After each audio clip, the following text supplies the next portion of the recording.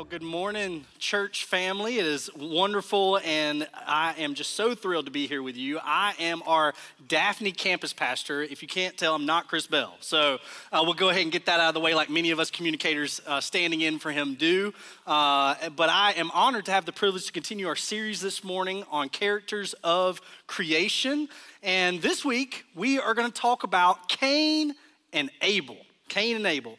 Now, the interesting thing about Cain and Abel is that they are, in fact, brothers. They are the first brothers recorded in human history. So, yeah, take that in for just a moment, right? And I don't know about you, but I grew up, and I can remember in early church days hearing this story, and I don't know what it says about me that I felt like I could relate to it heavily. I had the first 2 years of my life on this planet were brotherless. And then came my younger brother, who's 2 years younger than me. So that gives me 10 years of he and I being brothers before we got another addition to the family. We got the surprise year 12 of my life. And so now I have two brothers and I have a sister. But that first brother, we lived 10 years together on this planet before there was any other added to the mix. And you would think, well, what was your relationship with your brother like? Well, I can be honest with you, it was very contentious. It was very challenging. And in fact, we fought all the time. We argued, we physically fought, and some of the little ones in the room are saying, Mom, see, I told you, it's not just me. But listen, I'm not condoning it. I'm saying that was what we did. I didn't know better at that point in time. And being the older brother, it led me to understanding a little bit where Cain's coming from, you know?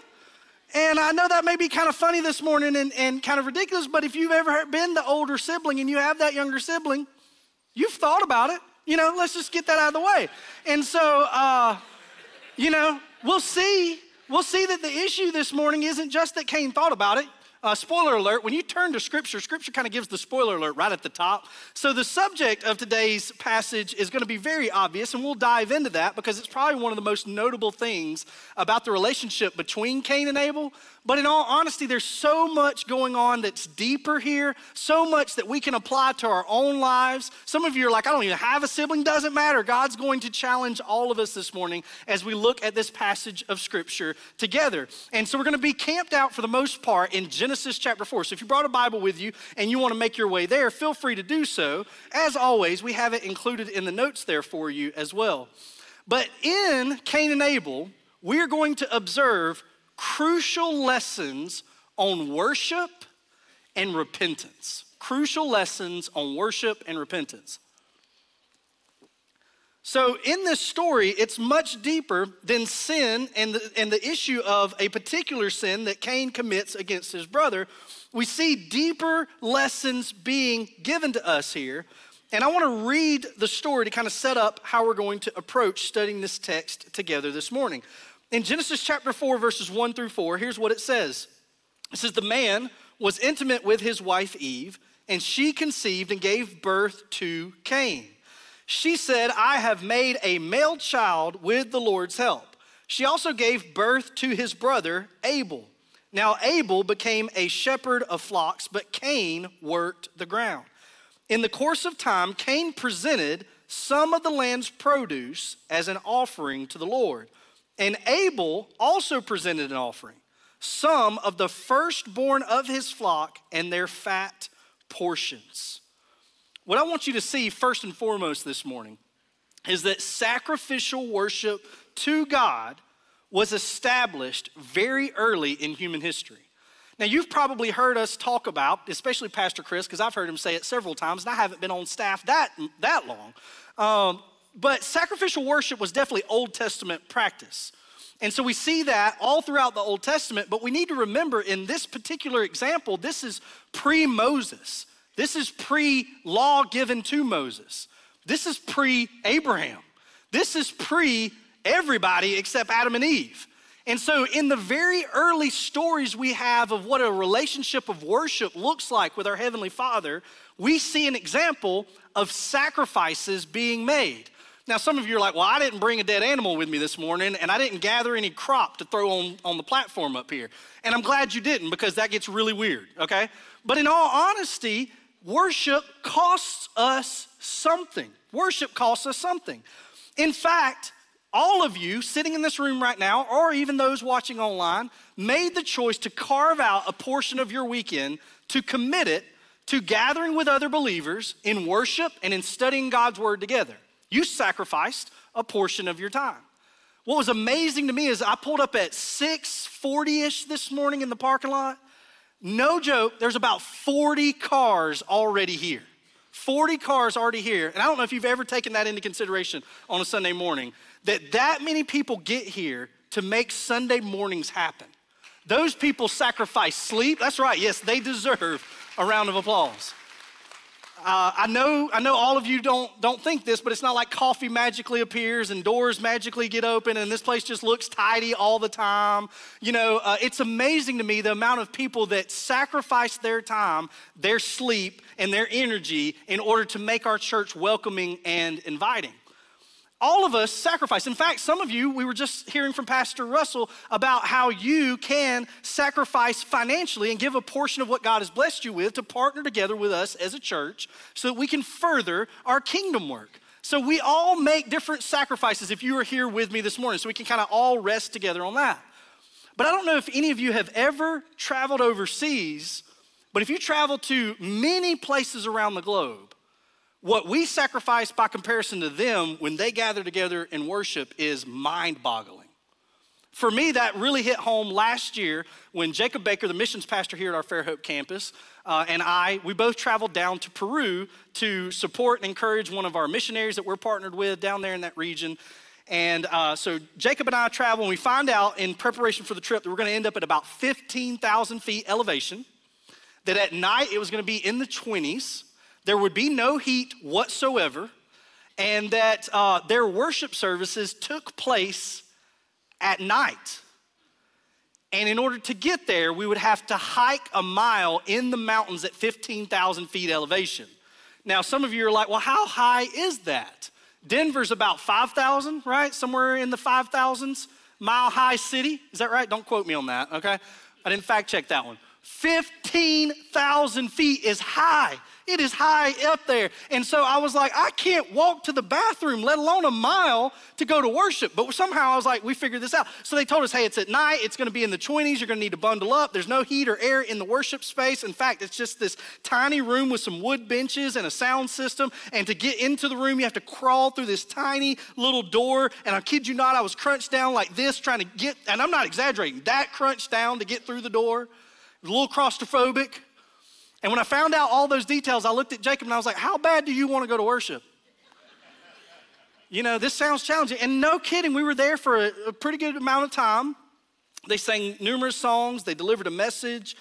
And I was thinking, I want to praise the Lord, but my fingers are going numb. And I'm worried hypothermia is about to set in. And I was so challenged and convicted and encouraged all at the same time, watching the sacrifice these individuals were willing to make in order to gather together with like-minded believers and worship the Lord.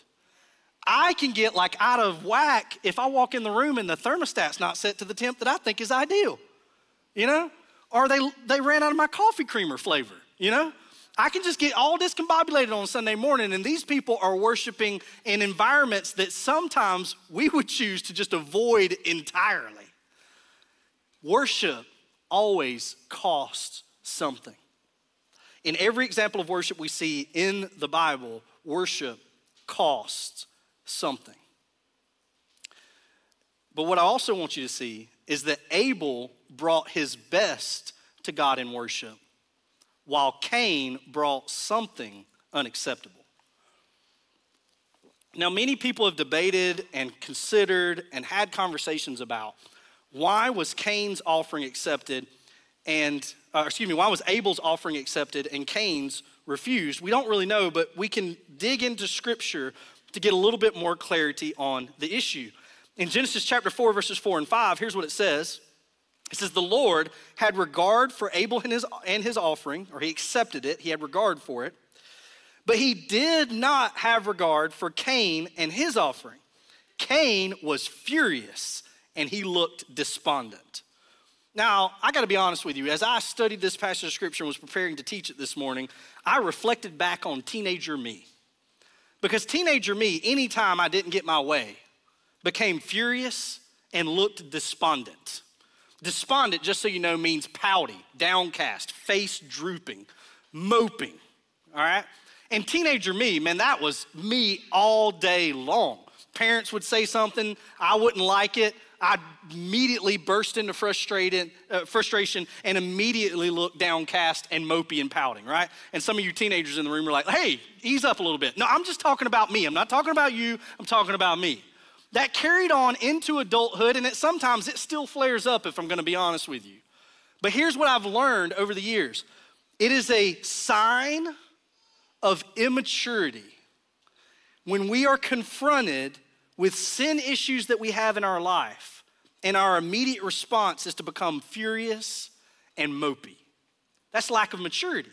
Now, I'm not telling you it's easy. I'm not telling you when you get challenged or confronted with sin issues in your life that you should just be comfortable with that. But we see major immaturity in Cain's life. It does make me question how old was Cain, how old was Abel in this particular account that we're given about their lives. You don't see a lot of wisdom and maturity reflected in Cain and how he acts. And yes, that is an issue of the heart, but I also wonder how many things were going on in his life. What struggles existed within him? I'm not making excuses or condoning any of that, but I think it needs to be considered as we look at this, because it's easy for us to raise Abel up to celebrate who he was and to demonize who Cain is. But we really don't know what all the issues were going on with Abel and Cain and their relationship with God and their relationship with each other. But Hebrews 11 verse 4 gives us an insight into what made Abel's offering acceptable to God. And in Hebrews chapter 11 verse 4, it says, by faith, Abel offered to God a better sacrifice than Cain did. By faith, he was approved as a righteous man because God approved his gifts. See, Abel's recorded in the hall of faith, that we like to call that section in Hebrews, that just lists out incredible people of faith and why they were considered incredible people of faith. Hebrews 11 just records many of those. Abel is one of the earliest accounts we have of someone deemed incredibly faithful. His faithfulness, the Bible tells us, is what ultimately resulted in his righteousness. Now, how could that be? Faith and righteousness is hand in hand. Faith and righteousness go together. See, faith, to the level that I have to have it in order to deal with sin in my life, is faith to the extent that I actually take in God's word, I give it supreme authority over my life, and I submit my will or my desires or my preferences to the will of God.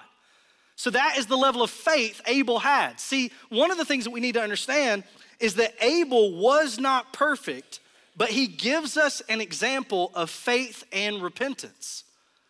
See, Abel was a fallen human being just like everybody else. All human beings that have ever walked the earth except for Jesus are fallen and sinful creatures. Abel was too.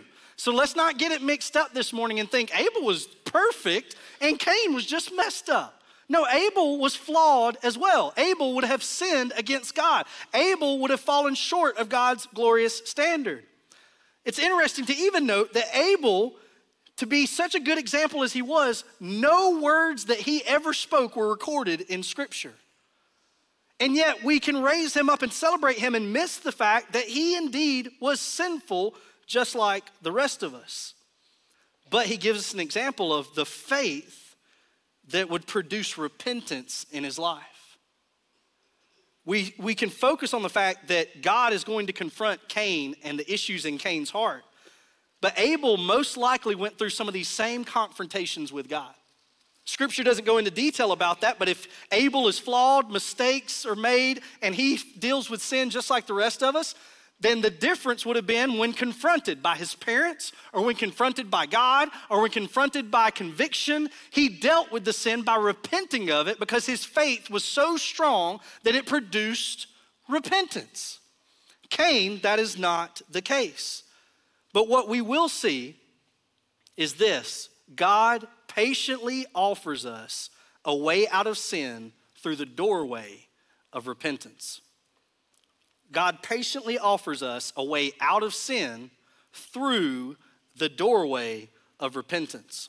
I want you to look at the next couple of verses with me in Genesis 4, verse 6 and 7. It says, Then the Lord said to Cain, why are you furious? And why do you look despondent?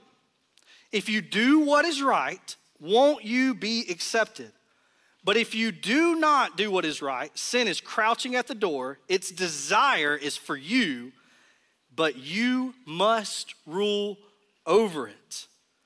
Its desire is for you, but you must rule over it. See, God implies that Cain has every resource needed at his disposal. Every tool in the toolbox he needs to deal with sin is available to him. God is in fellowship with Cain. God has a relationship with Cain. God is speaking directly to Cain, and he says, sin is at your door, and it's ready to eat you, consume you, and devour you. But you must rule over it. That is a command and instruction given by God to Cain. Now I want to share with you for just a moment, and you'll have to deal with my basic illustration ability here, but I'm going to share with you a little drawing, and I want to give you permission this morning to doodle in your notes. That's right, I said doodle. And I want you to draw 4 circles in your notes, very similar to what I have on the screen here. So grab that pen, take a little blank space there, and make 4 circles. Now, there's a difference you need to make between what I'm showing you and what you need to draw in your notes, all right? 4 circles, get them as far apart in a line on your notes as you can, and make the line connecting them, 3 lines. Make the line connecting them as long as you can and still fit it on your notes, all right? So your timeline should be a little more spanned out than mine, but mine, for the sake of you being able to see it in the audience, needed to stay about compacted like this, okay? And in each circle, I do want you to write these letters. No, it does not make a word. I'm not that clever or crafty. I'm just teaching you something God taught me years ago. So in the first circle, you're going to write the letter S, and it stands for sin. It represents sin. So this is simply a timeline of events that we're going to talk about that exist in the life of a believer. Sin occurs. We make a mistake. No matter who you are in this room, you have sinned and fallen short of God's glorious standard.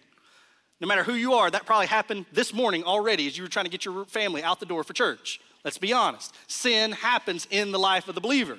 However, there's a little period of time that exists, and this period of time is the gap between when the sin is committed, and you would wonder, what does the letter C stand for, Jonathan? Please tell me. It stands for confessing or getting caught. See, some of y'all, we only get the godly side of that, and we say, oh, you confess your sins. Some of y'all get caught. We've all been there. We've all done that. Again, teenager me, I have flashbacks, you know. You either confess sin or you get caught. God's going to reveal the sin. Scripture makes that repeatedly clear over and over again, that God will expose darkness to light. Sin will be exposed. So the timeline between sin and either getting caught or confessing is represented by the little black line. The next little black line is the time between when you get caught and you confess and when you actually repent. See, you can get caught and feel sorry, or you can confess your sins to God in privacy and still leave it undealt with. You can still refuse to repent of the sin and turn from it and to make adjustments that need to be made in your life. So there's a period of time that exists between when you get caught or you confess and when you actually repent and deal with the sin. The final is T, and that is when it becomes part of your testimony. See, when we sin and we fall short of God's glorious standard and we confess it and time goes by and we repent, and then ultimately we get to a place of healing and restoration and redemption where God has brought us through that fiery trial and we have dealt with the sin and we have victory over it, we can include it as part of our testimony. Now, I'm going to take this away, and hopefully you've got it in your notes now to look at, but here's what I will tell you reveals a lack of maturity. A lack of maturity is the sin is committed, and I hide it, or I condone it, or I excuse it, or I turn a blind eye to it for a long period of time, and I go a long time before I get caught or confess. I try to cover up the sin for as long as I possibly can. So you have that period of time. Immaturity there's a huge gap there. You've made a mistake, the sins are being repeated, the sins are happening, you're not dealing with it, you're not confronting it, you're not convicted of it like you need to be, and so the sin occurs, but there's a gap that exists between you confessing it and getting caught. Then, when that occurs, we can respond like Cain did. We get confronted, God is gonna call him out about the sin that exists in his life, but he does not make an adjustment and move in the direction of repentance. In fact, we'll see he responds with even more sin in just a moment. We'll talk about that. But in between getting caught and confessing and repenting, there's an extended period of time if we're not careful. If we are an immature follower of Christ, we will try to extend that out as long as we possibly can. And then because we extend out those things, there's been a long period of time that sin's been happening and gone undealt with in my life. There's a long period of time that even though I got caught doing it, I've tried to condone it or I tried to hide it or tried to do whatever, I haven't repented of it. That's now another long period of time. And as a result, it takes it forever once I finally repent for people to trust me, for me to rebuild confidence, for me to experience restoration and redemption. It takes a long period of healing after I repent, and as a result, it's gonna be a while before I can include that as part of my testimony. If that takes a long time, if those lines between those circles are extended out for long periods of time in our lives, that is a reflection of immaturity in us as Christ followers. Maturity looks like this. We compress that timeline down as close to each other as we possibly can. Maturity is, I made a mistake, I'm gonna immediately confess, I'm gonna immediately repent, and I'm gonna immediately help someone else that's in that same struggle. As parents, you have to do that quick, right? Your kids, if you raise them as believers, they get really good at confronting sin in your life. In fact, I'm gonna share a story about that in just a moment. But you get quick. You're like, hey, if I'm gonna set a good example of what it looks like to be a Christ follower, I better own my sin, deal with my sin, repent of my sin, and start teaching them to not do what I just did. In adulthood, in parenthood, we find ourselves doing that repeatedly. Great parents condense that timeline down. Great followers of Christ condense that timeline down. We try to make it where when we make mistakes that are going to happen, we deal with them correctly. Here's what I want you to understand. God creates moments where we will be confronted by the sin in our lives. God creates moments where we will be confronted by the sin in our lives. This looks different for every person. It can be big things, it can be little things, but God will give you things that confront you and the sin that exists in your life. For me, it happened one day when I was driving down the road with my two boys in our back seat. I have a 6-year-old, no, he's almost 6, fixing to be 6-year-old and a 4-year-old. And they're riding in the back seat behind me, and this was about a year ago, so we're driving down the road. And at the time, I had developed this habit in our family dialogue that was this running joke that I used all the time. And so I don't know if you are a parent that ever gets fielded with questions by your little ones, but you have to get creative in how to avoid answering those questions. You know, sometimes you're just not gonna answer, let's be honest. And so my deflection method became, I would joke with them and they would ask a question, for instance, hey, can we go over to so-and-so's house? And I would say, no, because they don't like you anymore. And you're like, oh, that's so mean. It was done in a funny way. My kids knew I was joking. It was said, sarcastically. And every time my kids knew, like, oh, you're being funny. So they got in this habit of I would say it and they would go, no, seriously, tell us why. And they would say, why can't we go over there and play with our friend? Well, I would say, they just don't like you anymore. Or why can't we go to church on a Wednesday night? Well, church doesn't like you anymore, And they would be like, oh, so offended and so upset by that. And then all of a sudden, one day we're riding down the road, and I had decided in our family to start implementing among my young men that I'm raising some godly principles that I wanted them to implement in their lives. And I was teaching them what it meant to be a man of God. And we're riding down the road one day and I said, my oldest said, hey, can we go get a Happy Meal? And I said, no, because McDonald's doesn't like y'all anymore. And he immediately said, Papa, as a man of God, you shouldn't tell fibs. And that, ladies and gentlemen, is when the student became the teacher, No, it was the craziest thing because I was like, but it's just a joke and it's just sarcasm and it's just me being funny and I got no good reason to justify why I'm lying to my kids all the time. Truth be told, most people like my kids. It's me they got the problem with, And so, in all honesty, I had to turn around and say, you know what, you're right. You're right. I shouldn't say that. Because now I was reflecting what it looked like to be a Christ follower, and my son was taking notes. Hey, if it's funny enough, can we just lie then? Or, hey, if it's, just to deflect a question, can we lie then? In his brain, he's processing that information. He's trying to determine how is he going to act as a godly man. And so from that point on, I kid you not, I quit. I would love to tell you I was perfect at it.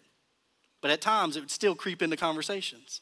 But overall, in our family, it became something that stopped almost altogether.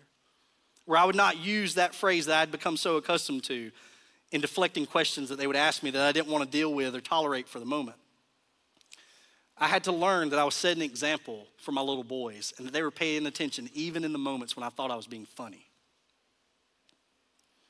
Cain is confronted by God. God asks him questions not because God needs to know the answers to these questions, but because he wants Cain to wrestle with what are the answers to these questions. He asks them and says, "Where is your brother? Where is your brother?" I want you to read this with me. He says in Genesis chapter 4, verses 8 through 10, it says, Cain said to his brother Abel, "Let's go out into the field." And while they were in that field, Cain attacked his brother Abel and killed him. Then the Lord said to Cain, "Where is your brother Abel?" "I don't know," he replied. "Am I my brother's guardian or my brother's keeper?" In verse 10, it says, Then he said, "What have you done? Your brother's blood cries out to me from the ground." What have you done?